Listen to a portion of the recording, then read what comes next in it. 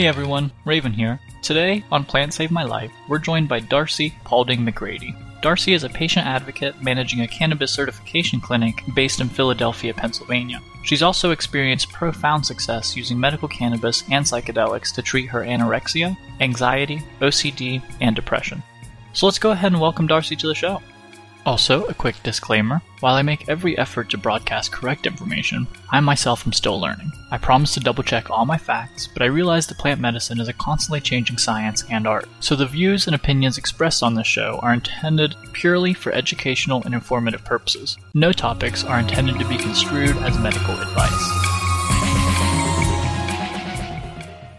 Awesome. Well, thank you so much, Darcey, for being able to join us on the show today. If you don't mind just introducing yourself for the listeners. My name is Darcey McCready. I am currently working in the cannabis industry. I am a lead patient advocate and office administrator at a cannabis clinic that's based in Philadelphia. We have a couple branches in Ohio and West Virginia as well, but I just run the Philadelphia office. And I am currently in my final year of the Medical Cannabis Science and Therapeutics graduate program from the University of Maryland School of Pharmacy. Oh, that's super exciting. I love that. How are you enjoying it so far? Oh, I love it. It's amazing. I have to say it wasn't something I ever imagined doing. I thought that I was going to go to law school after I graduated college. And then while I was planning on studying for the LSAT, I got a job at the clinic that I actually work at still. And it was incredible. Again, like I said, I never imagined myself working in the cannabis industry. I definitely used cannabis before I got that job. And it was something that I incorporated into my life and used it as a medicine, but I never assumed that it would be a career for me or, I would pursue a graduate degree in cannabis science. It's amazing. I am actually kind of upset that I'll be graduating in May. So far it's been a great experience.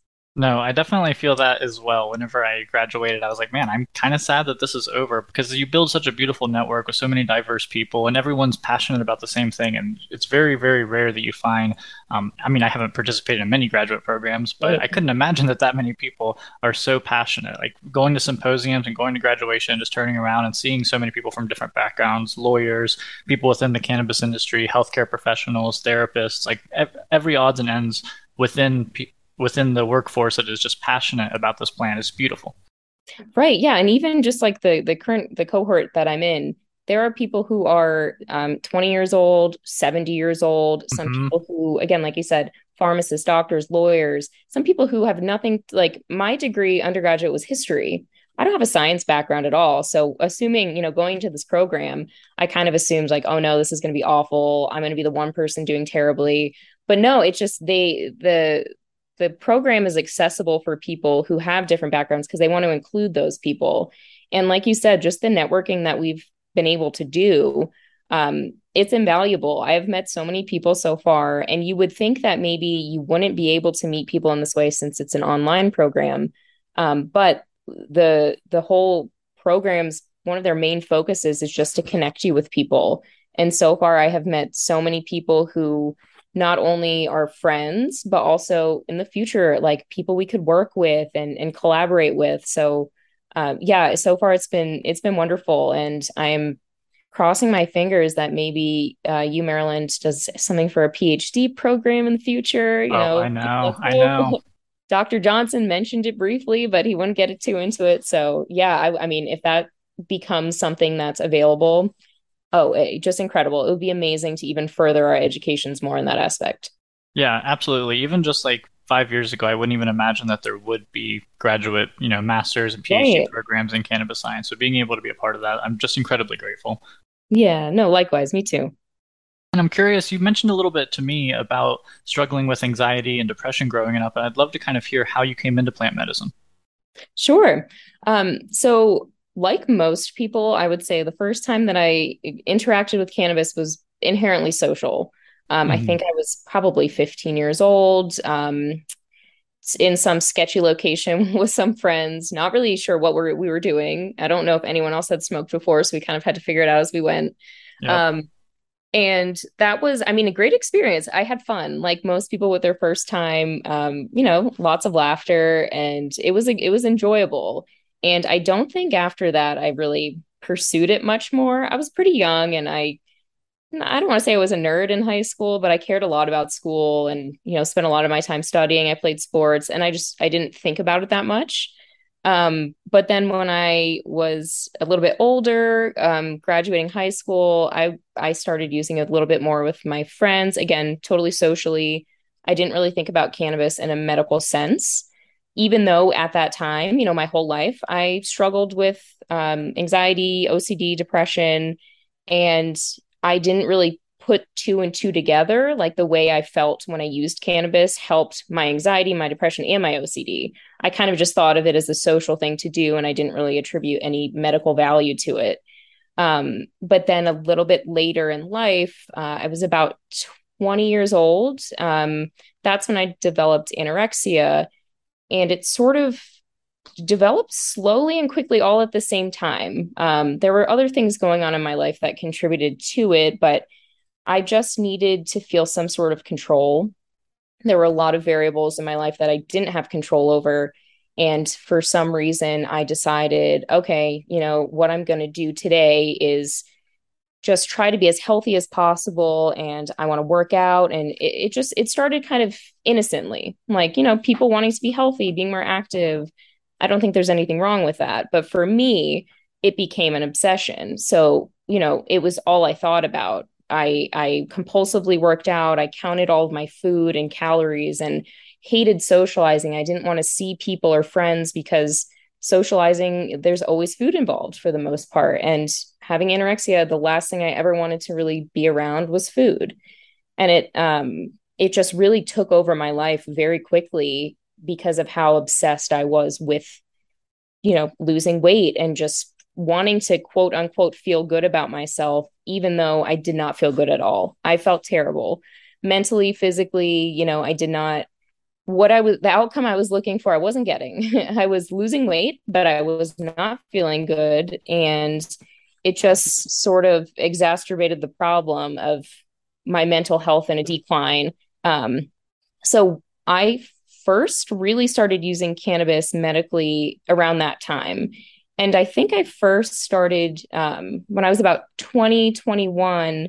My boyfriend at the time, who's actually now my husband, but we would smoke together.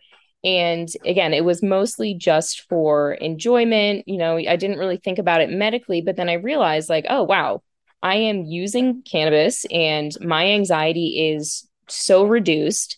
And I'm hungry. Like, I want to eat. And that was such a challenging thing for me to even be able to acknowledge that, okay, I have to eat. I'm a human being. You can't survive unless you eat. But it was such a troubling thing for me to just mentally deal with, that I would avoid it. And, at some point, again, you have to eat. So I learned that using cannabis made eating so much easier for me. And then it sort of became kind of a habitual thing where, I would smoke pretty much every day at some point because I had to eat, and I could go all day without eating. And, someone with anorexia thinks that's something to be proud of, but obviously I wasn't doing myself any favors. So once I started using cannabis and noticed, okay, this has some good benefits for me. I feel good while I'm using it. The depression, anxiety, the obsessive thinking I had to always, be moving and oh, you have to go on a walk right now, you have to go on a run, just all of the obsessions that my anorexia caused for some reason. And I'm so grateful for it, but using cannabis just made those things so much less significant in that moment. And while it wouldn't necessarily last after that, like the next day, the same sort of negative thinking would come in, and I'd, spend all day feeling bad about myself and wanting to lose weight and just do, again, all these maladaptive behaviors.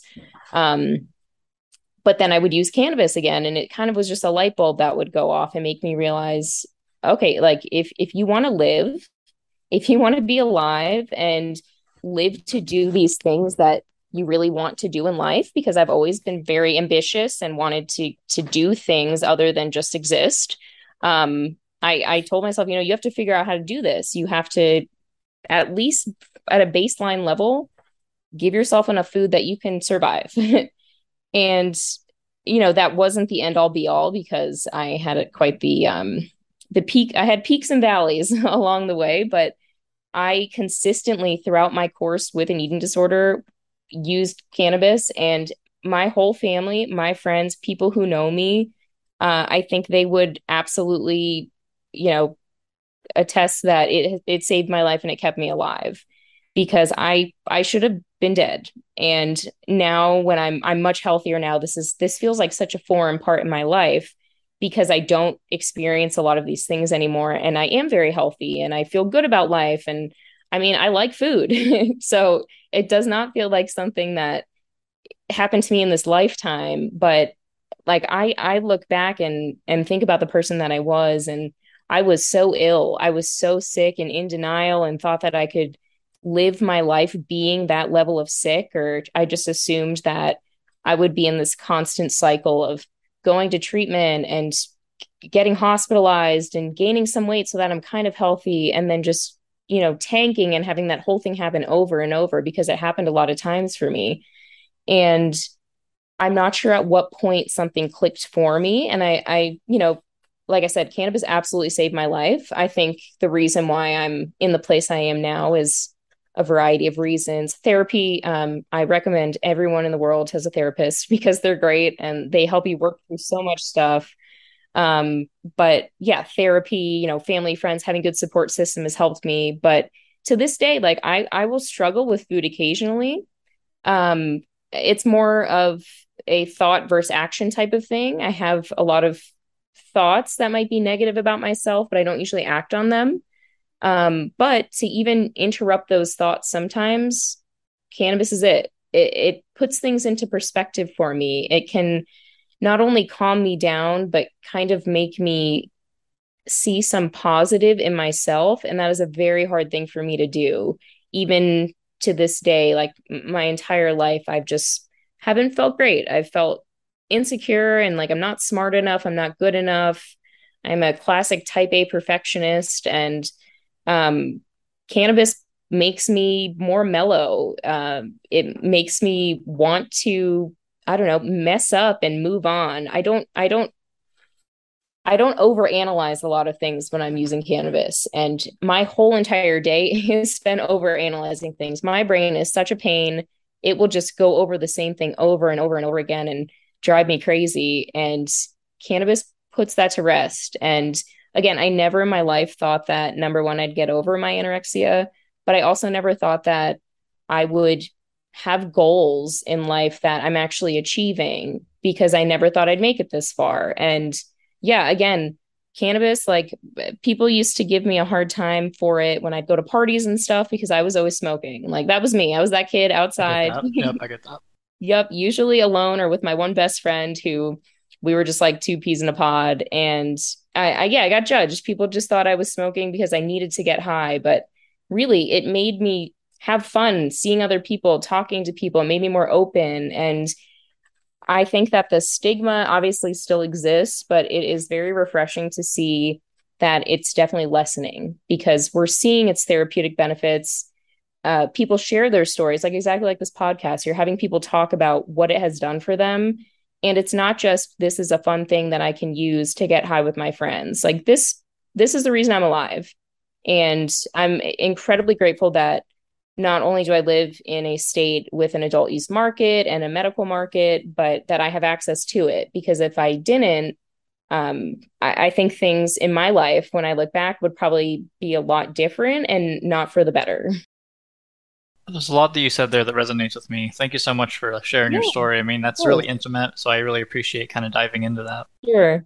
What are treatment approaches for anorexia currently? What kind of treatment did you have to go through either Mhm. in hospitals or any other settings? So honestly, they're not great. And I think that the treatment programs, I think over the last couple years, they have tried to restructure because they don't have a very high success rate. Usually it's very, therapy based. So I went to several different treatment centers. One of them is called Renfrew, and they actually have locations, I think mostly on the East Coast, but there's more than one. But it's sort of like, they use cognitive behavioral therapy, and obviously you have to eat in a very structured way. but that very structured way that they make you eat is almost disordered, which is incredibly ironic because you would think that they wouldn't try to force certain like eating rituals on you. According to eating disorder treatment, if you dip a cookie in milk, that's a disordered symptom, which I think that's kind of normal for like 100% of the people in the world. Like that's common. And you had to eat every single crumb off your plate. Like you couldn't leave anything. And I understand that to some degree because, there's a lot of refeeding that goes on and they need to make sure that you're getting enough sustenance so that way you're meeting your treatment goals, which some people it's to gain weight, some people it's to maintain, obviously eating disorders are a spectrum. But it just created a very uncomfortable environment because it's like you had someone standing over your shoulder, demanding that you eat a grain of rice if you leave a grain of rice on your plate. And it just was really infantilizing. And a lot of people who I've encountered when I've been in treatment are adults, 18 to 30 usually. There are some younger kids, but most of them are adults. And it seems like a very backwards way to get someone to start feeling comfortable eating again and listening to your body when you're forcing such rigid rules around food. So that's like, I mean, I can talk about this for hours because I hated it. And when I was in there, oh man, I like the criticisms I had for it were aggressive. But I mean, that's just one aspect. Obviously, there's group work, group therapy, individual therapy. They offer psychiatric medication if you need it. But a lot of it is just sort of it's not catered to the individual. And like any other condition, any other illness, there is some objectivity, but a lot of it is subjective. And they sort of treated everyone the exact same. And when a lot of people with eating disorders are together, it's competitive. Even if you don't really want it to be, for me at least, I'll speak for myself, inherently, like I felt like I was competing with everyone else, even though what was I competing for? I was there to get healthy, but you compare yourself, your body, your meal plan, your vitals, everything is compared. And the treatment centers don't really do a good job of trying to get people to realize it's not a competition. It kind of felt like high school. It was catty. Most of us are women. There were some men. I was at actually a eating disorder recovery center in Denver before, and they were co-ed. But for the most part, it feels like a toxic environment. And their goal is to help you gain weight for the most part if you need that. And then your insurance cuts you. So it's I mean, honestly, the whole thing is kind of dependent on your insurance. I was fortunate that because I was very malnourished, my insurance didn't have a problem with me staying for months at a time. But basically the whole entire program, at least that I've experienced, again, not catered to the individual, really infantilizing, and they didn't really create a safe space. It didn't feel safe. It kind of felt like you were forced to be there, which some people were, and you just had to suffer through it. And they didn't really try to make it an experience that people wanted to participate in. A lot of people just kind of passively went through the program. It's easy to, you work those steps. You can work the program, you can get in, get out, and then you're not really doing much to help yourself mentally, though. So a big part of it was, they would focus more on the physical than the mental. And then obviously, I ended up back in treatment several times because I didn't care and they didn't seem to care. And I figured, why would I even bother then? Why am I trying? So it just, I think there's a lot of flaws. And I think that, again, they're realizing it now because I know a lot of places are changing what their approach is. But it wasn't great. I could say I'm very happy that I likely will never have to go back. Good. I mean, I'm really glad to know that you're on the other side and everything's better now. I'll say it. It sounds like it sounds like the treatment was a little bit medieval. I mean, creating Yeah, rigid food 100%. rituals, from what you've kind of discussed with me and how it links into with anxiety and compulsive disorders, I can understand where eating disorders can all kind of tie in together and be a very convoluted, complex thing. So really honoring the individual aspects and all the stuff behind the scenes is really the road to treatment. You spoke on the power of having like your support group around you, a lot of helpful friends and your family supporting you. And it's really nice to know that cannabis has also helped you in that journey. And I'm curious, How long were you using cannabis, and would you say a medical sense, until you would consider yourself recovered? So I was probably, I would say about like 21, because I started using cannabis pretty regularly when I was 20. And that's around the time that my eating disorder developed and was getting pretty bad. And yeah, probably around 21 is when, I started using it daily because, again, it was the only thing that would make me eat. And in hindsight, relying so heavily on cannabis to help me eat, I I can see some flaws in that now. In the moment, I didn't. I just figured again, like, well, if I need to smoke or else I'm not going to eat. So and I don't think there's a problem with that necessarily, but I think I was ignoring a big root of why am I not eating? Why do I want to restrict myself this way? And I sort of used cannabis to numb out a little bit from that so that I could eat. But again, if eating was my end goal, I used cannabis to eat. Again, kept me alive. So I don't have regrets there. Um, but I probably used it. I would say I've been recovered. And when I say recovered, I do mean in a physical sense and mostly in a mental sense. Probably since like 2018. So it was a significant chunk of time where I was very ill. Again, that cycle of in treatment, out of treatment, being somewhat barely healthy for a month or two, and then starting that whole cycle over. Um, so yeah, I mean, I used cannabis through all of that. And then once I did feel like, okay, like physically, I was in a healthy spot. I wasn't super underweight. I wasn't malnourished. I was comfortable eating. I didn't need to use cannabis to eat every single time that I needed to eat something. Um, but because it became such a crucial part to how I take care of myself, I just, I kept using it and I didn't need it every time I ate. I kind of reframed how I used it. I mentioned earlier, it really has helped with my anxiety, with depression, with calming my mind. My brain, again, is just racing at all times. Even when I'm relaxed, like if I have a day off and I'm not doing anything, and my husband and I just like want to watch a movie or have a lazy day or something, it is insanely hard for me to do that. And I'm just always feel like I'm driven by a motor at all times. So cannabis now helps me relax much more and be able to enjoy the stillness of life. I have a very hard time with stillness. It's just anyone who knows me, if we were face to face right now, like my knee is shaking out of control just because I can't help it. It's who I am. But cannabis slows me down in a way where I can actually appreciate things. I'm more mindful. I'm not thinking in the past or towards the future. I'm much more present. And that is also something that my entire life I've struggled with. And being able to utilize something that not only helped me in the past, but it's helping me currently in a different way. Um, I can't, it's hard to explain. It really is because again, I never thought that I could sit with myself, just with me, just with my brain, just to be who I am in this moment and be okay with it. And I'm able to do that now. So I absolutely, I mean, I can't ever see not utilizing cannabis in some way, shape, or form, and seeing how it's changed, seeing how I've changed my use with it and how it's affecting something else in my life that I struggle with.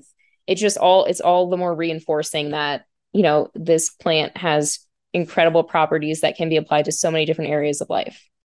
Oh, absolutely. Absolutely. And then what I like to see is how using cannabis sometimes it's actual healing as opposed to just masking sometimes as opposed to just numbing through it. Like it can, as you can see now you're able to really sit in the present. I think that's something a lot of us struggle with, is being able to just sit in the present, not let our mind wander to the future or the past, and then also having Absolutely. compassion for ourselves. So like things like cannabis and things like psychedelics and plant medicine really help us to get to know ourselves and be able to find that compassion there. I'd love to hear about how it was whenever you were experimenting. Were you able to find any particular cannabinoids or particular formulations that worked for you best? So at that time, I did not have a medical card and I was basically just getting cannabis from a friend. So I would have loved to actually like know what I was using. I was completely blind to it and like honestly in that moment at that point in my life, I don't know if I would have paid that much attention to it. I really just felt like anything, give me anything that will help me. In the present time, I absolutely read labels. I make sure I'm getting a nice full spectrum, terpenes. I'm a big fan of a 1-to-1 THC to CBD ratio. Oh yeah. It's Oh yeah. perfect. I think it's the best, and it's really unfortunate that that is a very uncommon thing to find at a lot of dispensaries because we're pushing, the 99% THC, which obviously people want to buy who don't necessarily know what is the most therapeutic or beneficial amount of THC or cannabinoids to be using. But yeah, now I definitely pay attention to that. But 1-to-1, I'll tell anyone if anyone asks me what they should get, I always recommend that. Oh yeah, absolutely. I'm also a big proponent of just like CBD flower as well. Huge fan. Seriously, yeah, and it's also very underutilized because Oh yeah. people assume, oh well, I'm not going to get high. Well, sometimes you don't need to get high. Like if Exactly. the therapeutic property, it's still there. Exactly. You talked a little bit about being able to use cannabis as a medicine. Were you talking with your doctors at all or navigating the healthcare system with them at any point during this? So I did. I think originally I was afraid of the stigma. Yeah. Not from friends. The people in my life knew that I was using cannabis, but I don't think for probably a couple years, I don't think I disclosed that. I sort of assumed like, my doctor was like a family doctor who I had seen for a long time. And again, in this moment, I would absolutely tell all of my providers what I was using because I think it's incredibly beneficial to be open with your doctors about this.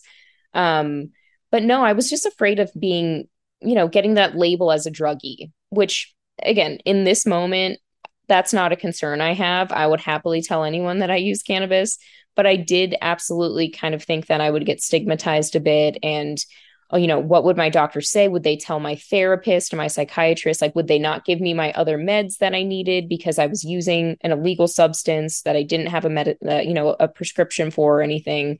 Um, Now I'm definitely open. Like I said, I currently have a therapist. She knows what I do for a living. She knows my schooling. She knows how much cannabis has helped me, and she has been a great advocate for me being able to use that. But yeah, I mean, I would absolutely recommend to anyone tell your doctors what you're using. It's important to have an open communication, and then that way you're both on the same page. But at that time, yeah, I thought that I would get a label and they wouldn't take me seriously or something. Yeah, I can definitely understand that, and it resonates a lot with me because I felt the same way talking with your primary care provider. I mean, I'm from West Virginia, and stigma's a Okay. huge thing there. You don't want to even bring it up because, like you said, you don't want to be labeled a druggie. You don't want to look like you're in there just trying to get high or anything. Whenever it's like, well, I Exactly. think it's important that you know what's going on in my body as my doctor. Right. Now you mentioned that the company that you work for is based out of Philadelphia, but you're currently in Denver now, right? Yes, yeah. So my boss is very, very nice. She's amazing. We actually went to telemedicine with COVID. Nice. So we just kind of stuck with that because it worked for us, it worked for our patients.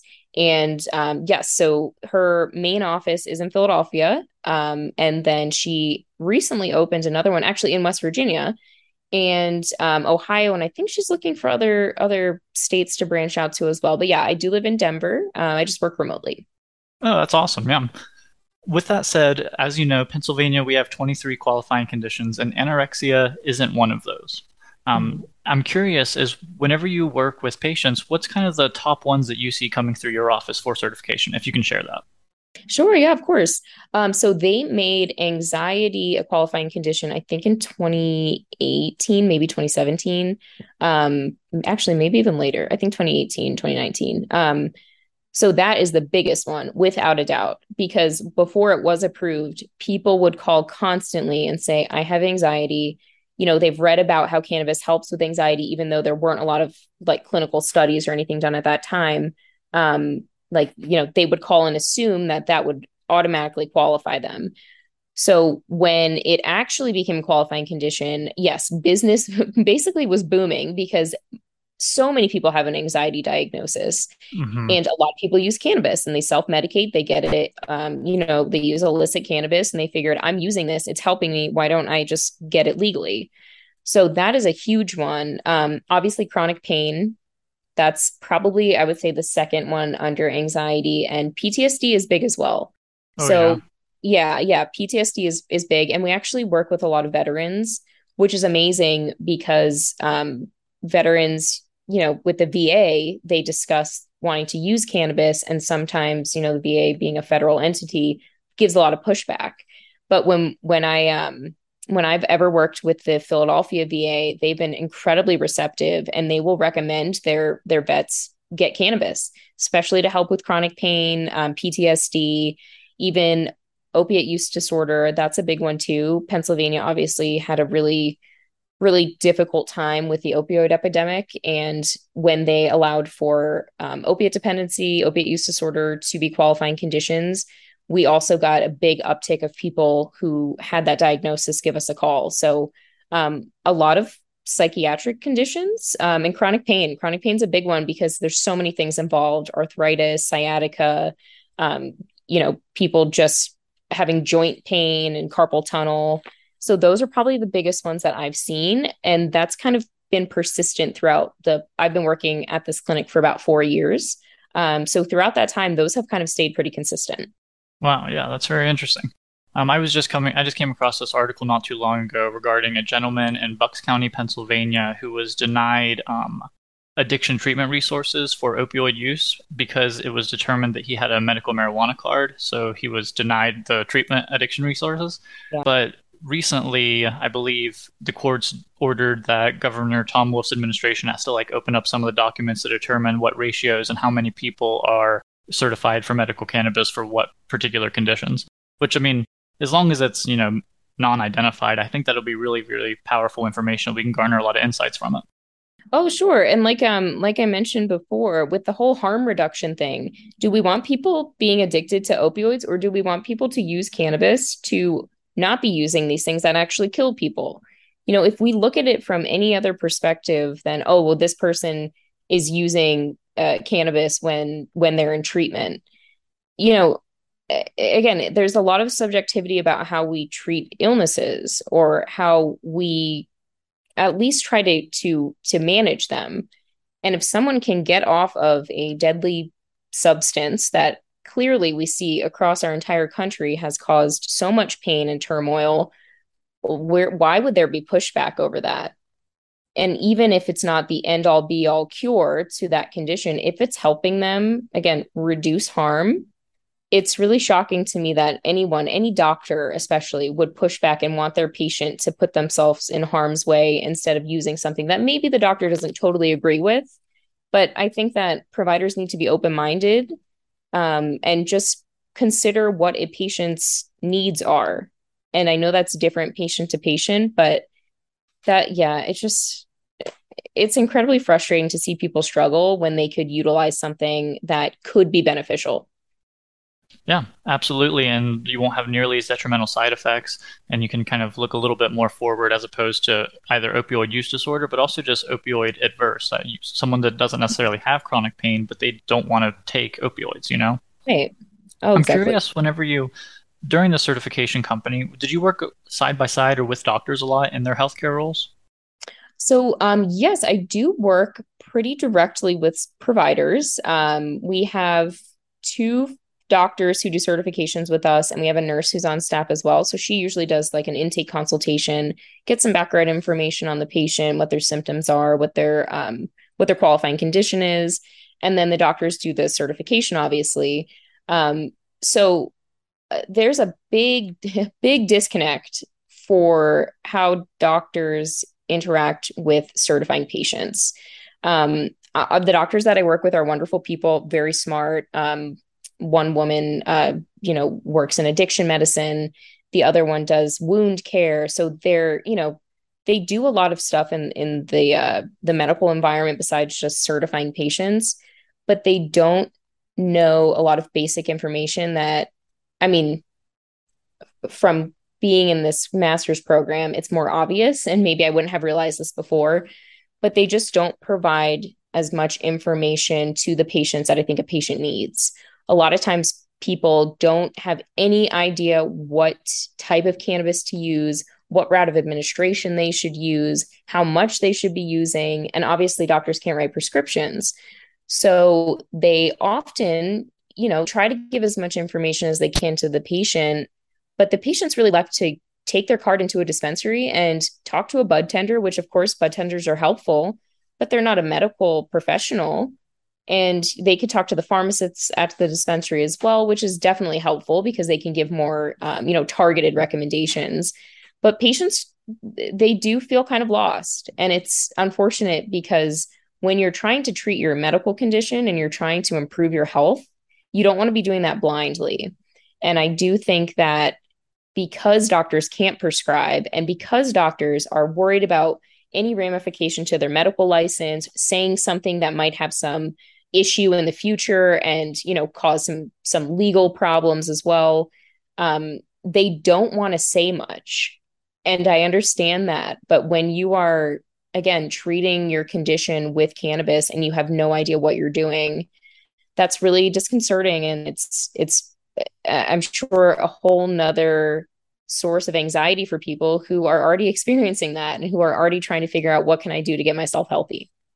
Oh, absolutely. I mean, I know my way around the dispensary, and I'm still very, very overwhelmed whenever I walk into one. Yeah, there are hundreds of products, hundreds. And again, even with education on, okay, what terpenes are important and what are we looking for in THC content, we don't know everything. I don't know most things. So you feel like you're at a loss and you're just sort of blindly choosing something and hoping for the best. Yeah, exactly. I mean, I think bud tenders have one of the hardest jobs because they have to be able to distill the very little amount of research we have to a person who is even less educated whenever it comes to cannabis typically. And like I Right. said, I mean, I'm intimidated whenever I walk in, so I definitely feel for people who might not be tuned in as much as you or I am. Yeah, no, absolutely. And people, that's a main concern that people have when I speak with them is they ask specifically, is the doctor going to tell me what to do? And I have to really, obviously I'm not just going to say no and have the the patient figure it out on their own. So we have to explain, legally he can't. And it would be really, really helpful if he could. But, again, the bud tenders, the dispensary pharmacists, there are resources. It's just unfortunate that patients have to do so much more to get exactly what they're looking for than with any other medication. And also, having your card in one state doesn't translate to having your card in another state. So people ask all the time, okay, well, I'm going to go on vacation. I'm going to fly on a plane to, Florida from Pennsylvania. Can I bring cannabis? And I have to tell them absolutely not. You cannot fly with that. You can't cross state lines. You're drug trafficking. Technically, you can't do that. And some states with their reciprocal card programs, that's great, but people don't always know that. So, we're giving people a medical cannabis card, which just, for all purposes, we'll call a prescription because, you have a legal medication that you had to see a doctor for. It's not over the counter. And you can't bring that with you when you're traveling. You can't take that if you're going, to the beach for the weekend or visiting family somewhere. And we don't do that with any other medication. And it just feels like it's very arbitrary how we decide what conditions qualify. And it's very, I think, pretty evident that it's not really based on medical evidence and more about Absolutely. policy, politics, politicians who can benefit from this. And again, who's getting hurt here? It's the patient. It's always falling on the patient who is not getting the best type of patient first care that they should be getting. Exactly. I mean, that was a big motivation to start this podcast was to be able, I feel a lot of the time the patient experience gets kind of lost in the static whenever we talk about policies and regulations and all the things happening either in the dispensary or in the grow room. It's a lot of the time, like you said, the liability falls on the shoulders of the patient at the end of the day. Right. In this sense, how has cannabis and other psychedelics? I'm going to pivot the conversation towards psychedelics just a little bit. You Sure. mentioned that you've had profound experiences with more classical psychedelics like psilocybin and LSD 25, and I'd love to hear your experiences on those. Sure. Yeah. I would have to say that the first psychedelic that I tried was LSD. It was it was fun. It was a great experience. It was a good time, but it wasn't very enlightening. It was more so just fun and overwhelming. I did not know what to expect really. I was with some friends. And again, it was a great time. I don't think I've ever laughed so hard in my entire life. So it was a positive experience for me. But when I actually noticed some, like introspective benefit and, you know, not to sound cliche, but sort of a life-changing experience, it was with psilocybin. And not the first time that I tried it, because the first time I tried it, I was very sick. So I was very in my eating disorder.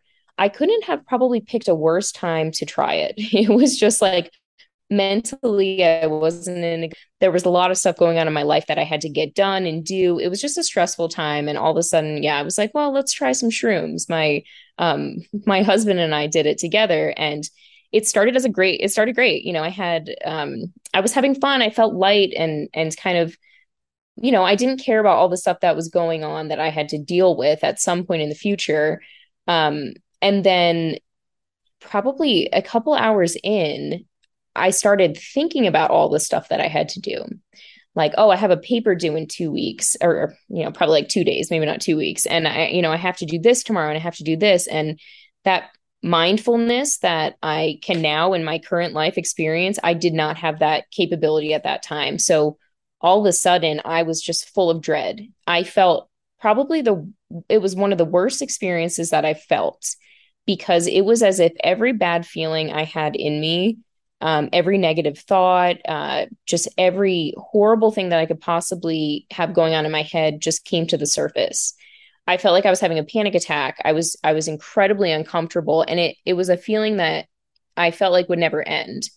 And while it was a terrible experience, it kind of made me realize that, well, this is what I'm doing to myself, because again, not that I choose to have the thoughts that I have. Obviously, we don't choose how our brains work all the time.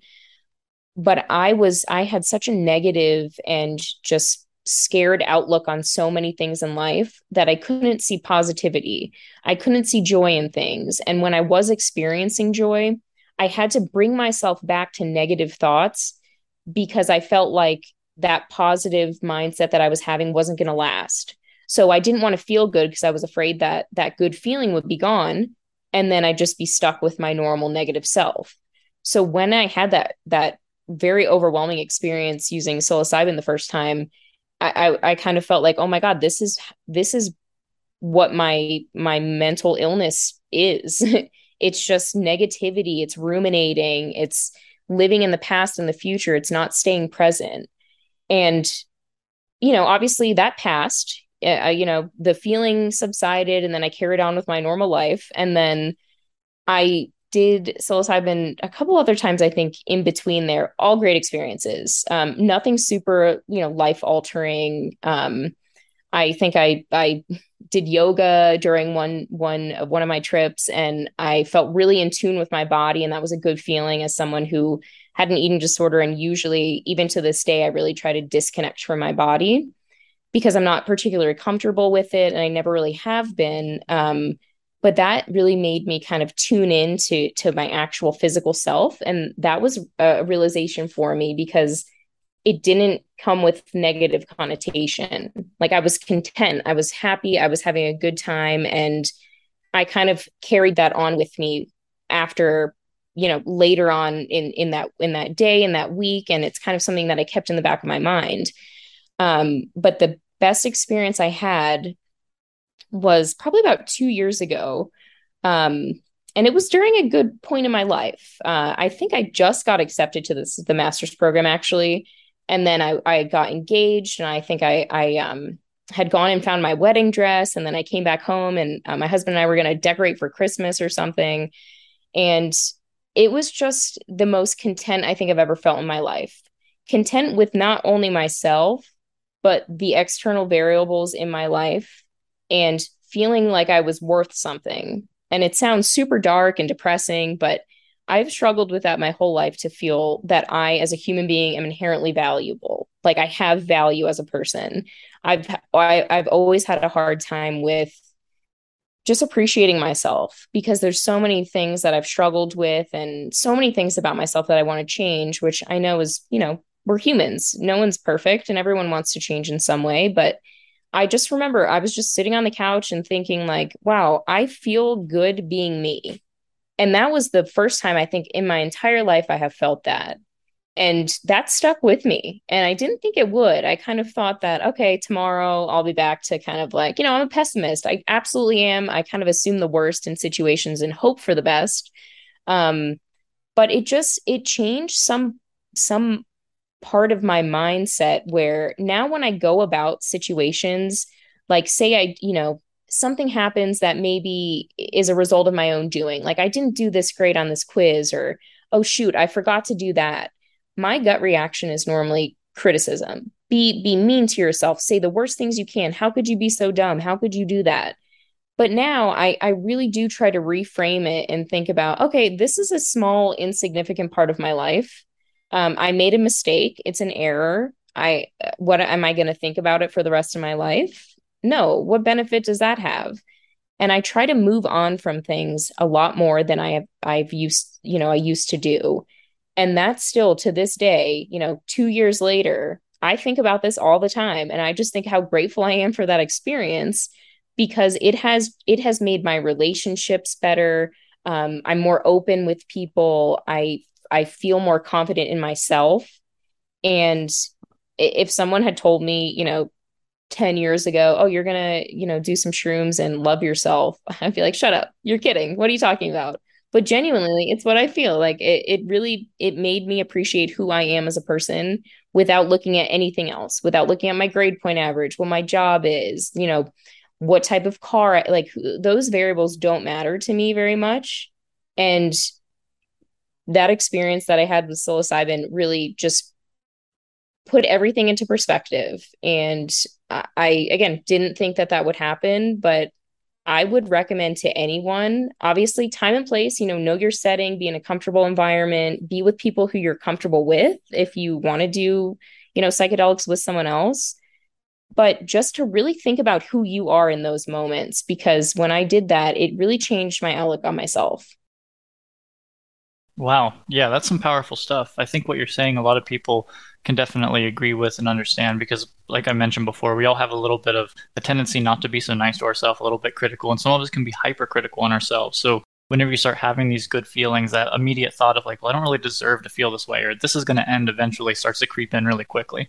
And I Right. think psychedelics kind of bring a certain value because with compulsive disorders or anxiety disorders, we tend to fall into these sort of habits. So, being able to break those habits and shake up our way of thinking and look at ourselves and look at the way that we interact with the world and look at the interconnectedness between us with fresh eyes and a new perspective, it really gives us a profound therapeutic benefit, even if at times it's really difficult. And you mentioned that like your difficult trip was before the one where you were able to really feel content in your body. And it makes me wonder if that was necessary, that I'm a Oh, big yeah. proponent that thinks that mushrooms and stuff like that, they find you whenever you need them. No, I completely agree. And I remember when I was in that moment, all I wanted to do was get out of it because it was so overwhelming. I was so uncomfortable. I was just sad and angry, like all of these negative emotions. It was all I was feeling. But no, I absolutely think that it not only was a catalyst to make me want to try shrooms again, because I figured, okay, that can't be it. Like that's not what I'm going to end with. That's terrible. I don't want to do that. Um, but it did make me think about things differently. And my when I was doing shrooms with my husband, then he had a great trip. His was great, and he said in that moment, the way that he saw me feel, it was as if he understood what was going on in my brain because he had a hard time with that. Much like anyone else, we don't know what's going on in someone else's head. And I'm definitely someone who I'm open to talking about almost anything. Like I love sharing stories. I love hearing other people's stories.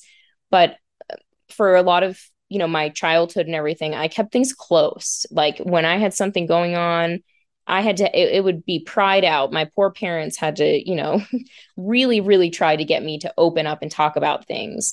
And when I had that, you know, uncomfortable experience with psilocybin, I couldn't not express what I was feeling. So it was cathartic. It absolutely, I remember the next day I was tired, but I remember feeling like, wow, this is stuff that I have been holding in for God knows how long. And I was finally able to let it out. And I really do think that, you know, a weight was lifted off my shoulders, and I don't regret anything about that experience. And I, like you said, like it finds you at the right time. And in the moment, it didn't feel like the right time. But when I look back on it, I think it was a very monumental moment for me as a person. And also to see all the, all the stuff that I was struggling with, because it came out right in that moment, right at that time, and I couldn't hide from it. Yeah, yeah, absolutely. I'm also really interested with your professional experience and the education you're undergoing. What are your thoughts on the inevitable psychedelic industry? What are your thoughts whenever you can find mushrooms available? I am very excited about it. I have to say, I think it would be great, not only, for, I hate the word, not recreationally, but for like adult use. I think there should be a market for that. But also, like you and I discussed a little bit earlier, there's so much room for it to be used medicinally. Like you said, major depression disorder, PTSD, just there's so many things that we could possibly use it for. And I know that we need more research, and it's important to do clinical studies to see exactly, what's the benefit, what's the risk.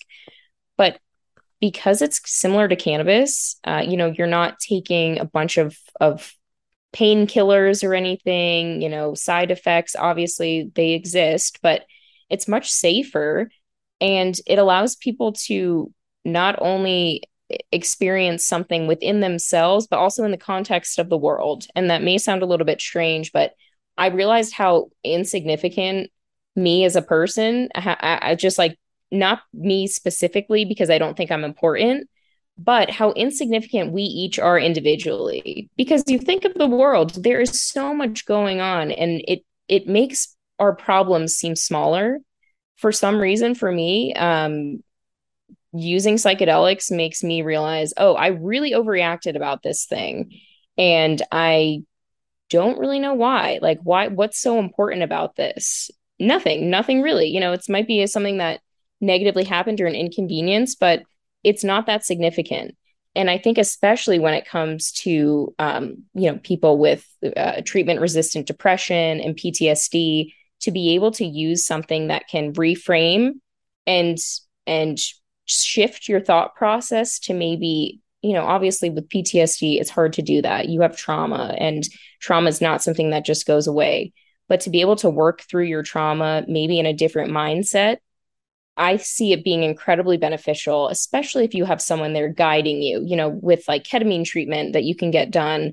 There's someone there who helps you walk through it. They'll bring you through the process to try to maximize the therapeutic potential. And I think with psychedelics, I think we know just a small sliver of the benefit that it can provide to us. So I am all for all for bringing it to market. Like with cannabis, hopefully big pharma doesn't get too involved. We don't need it to be politicized, or people just using or selling or making for profit. But I do think that it could really open up a whole different world of treatment for not only mental health conditions, but who knows where it could go. Yeah, yeah, absolutely. I agree. I'm really looking forward to seeing a couple different models kind of arise with legalized mushrooms, either the adult use market where you can buy them at a dispensary, whatever the case may be. But I'm really looking forward to not only the clinical model with a guided therapist that's skilled and trained and has done this a number of times, but also any type of like resort or indigenous models, as long as we're able to make sure that the medicine really gets to the people that need it. Because I mean, there's a lot of pitfalls that we've seen in the quote unquote cannabis industry that I really don't want to see mushrooms succumb to. But I'm a big believer of like plant spirits, and I don't think that the spirit of cannabis nor the spirit of psilocybin mushrooms can be tainted that way.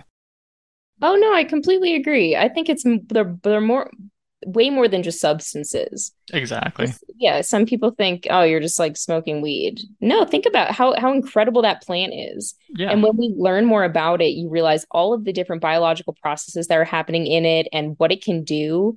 And again, we've still barely scratched the surface of what it can do. So I can't imagine once we really start looking into psychedelics more, what we can discover from that. And like I mentioned, I can't imagine that, 20 years down the road, these won't be mainstream things that people are using to improve their life, improve their health, because they have so much therapeutic potential. Yeah. Yeah, absolutely. I think we're right on the cusp of it, so it's such an exciting time to be alive. Absolutely. Yeah, no, I'm very excited to see what happens. Speaking of, I'm curious as to what you plan on doing or what your goals are after you finish your master's degree.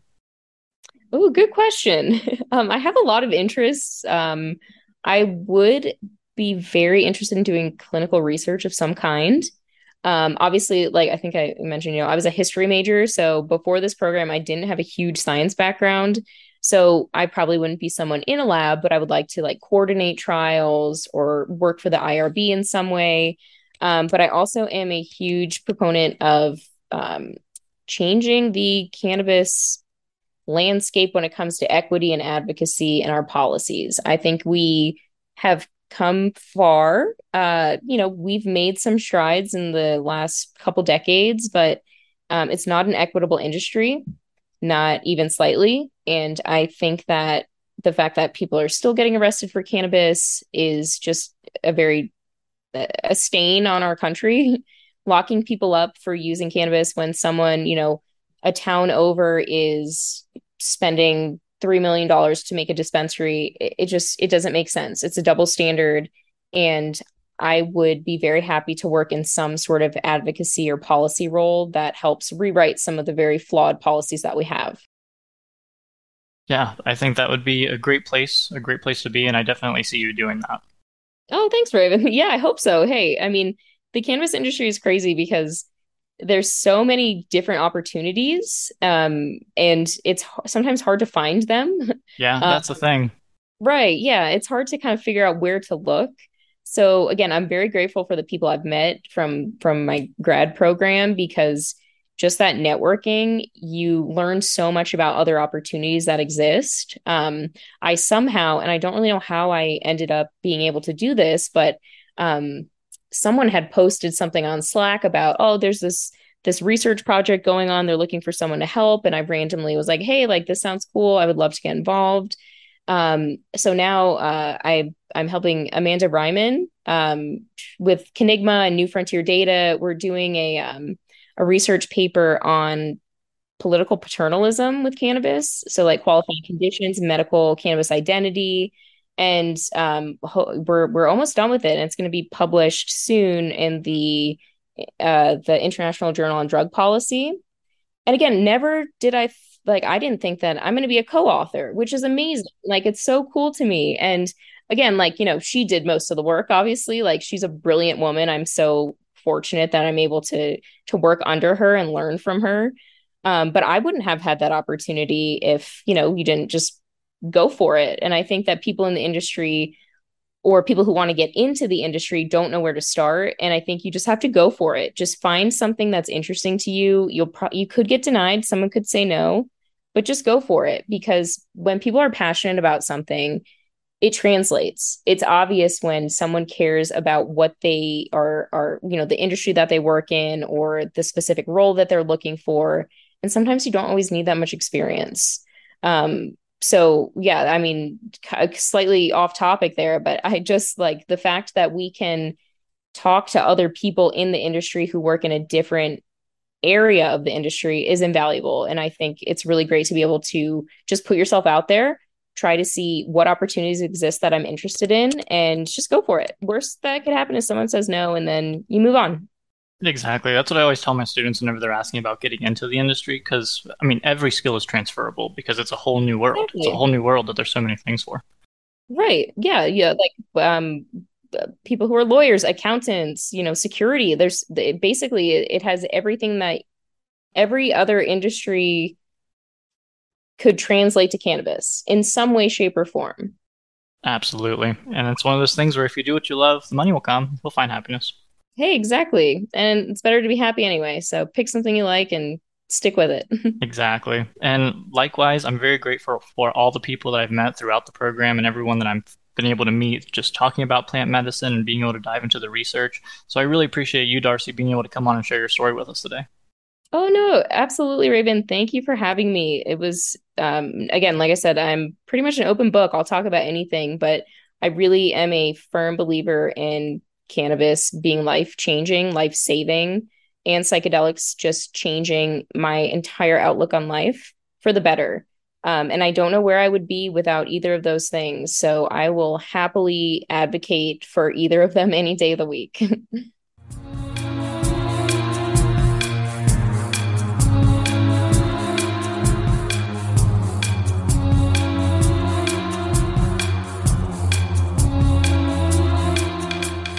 Okay, everyone, that's all we have for this week.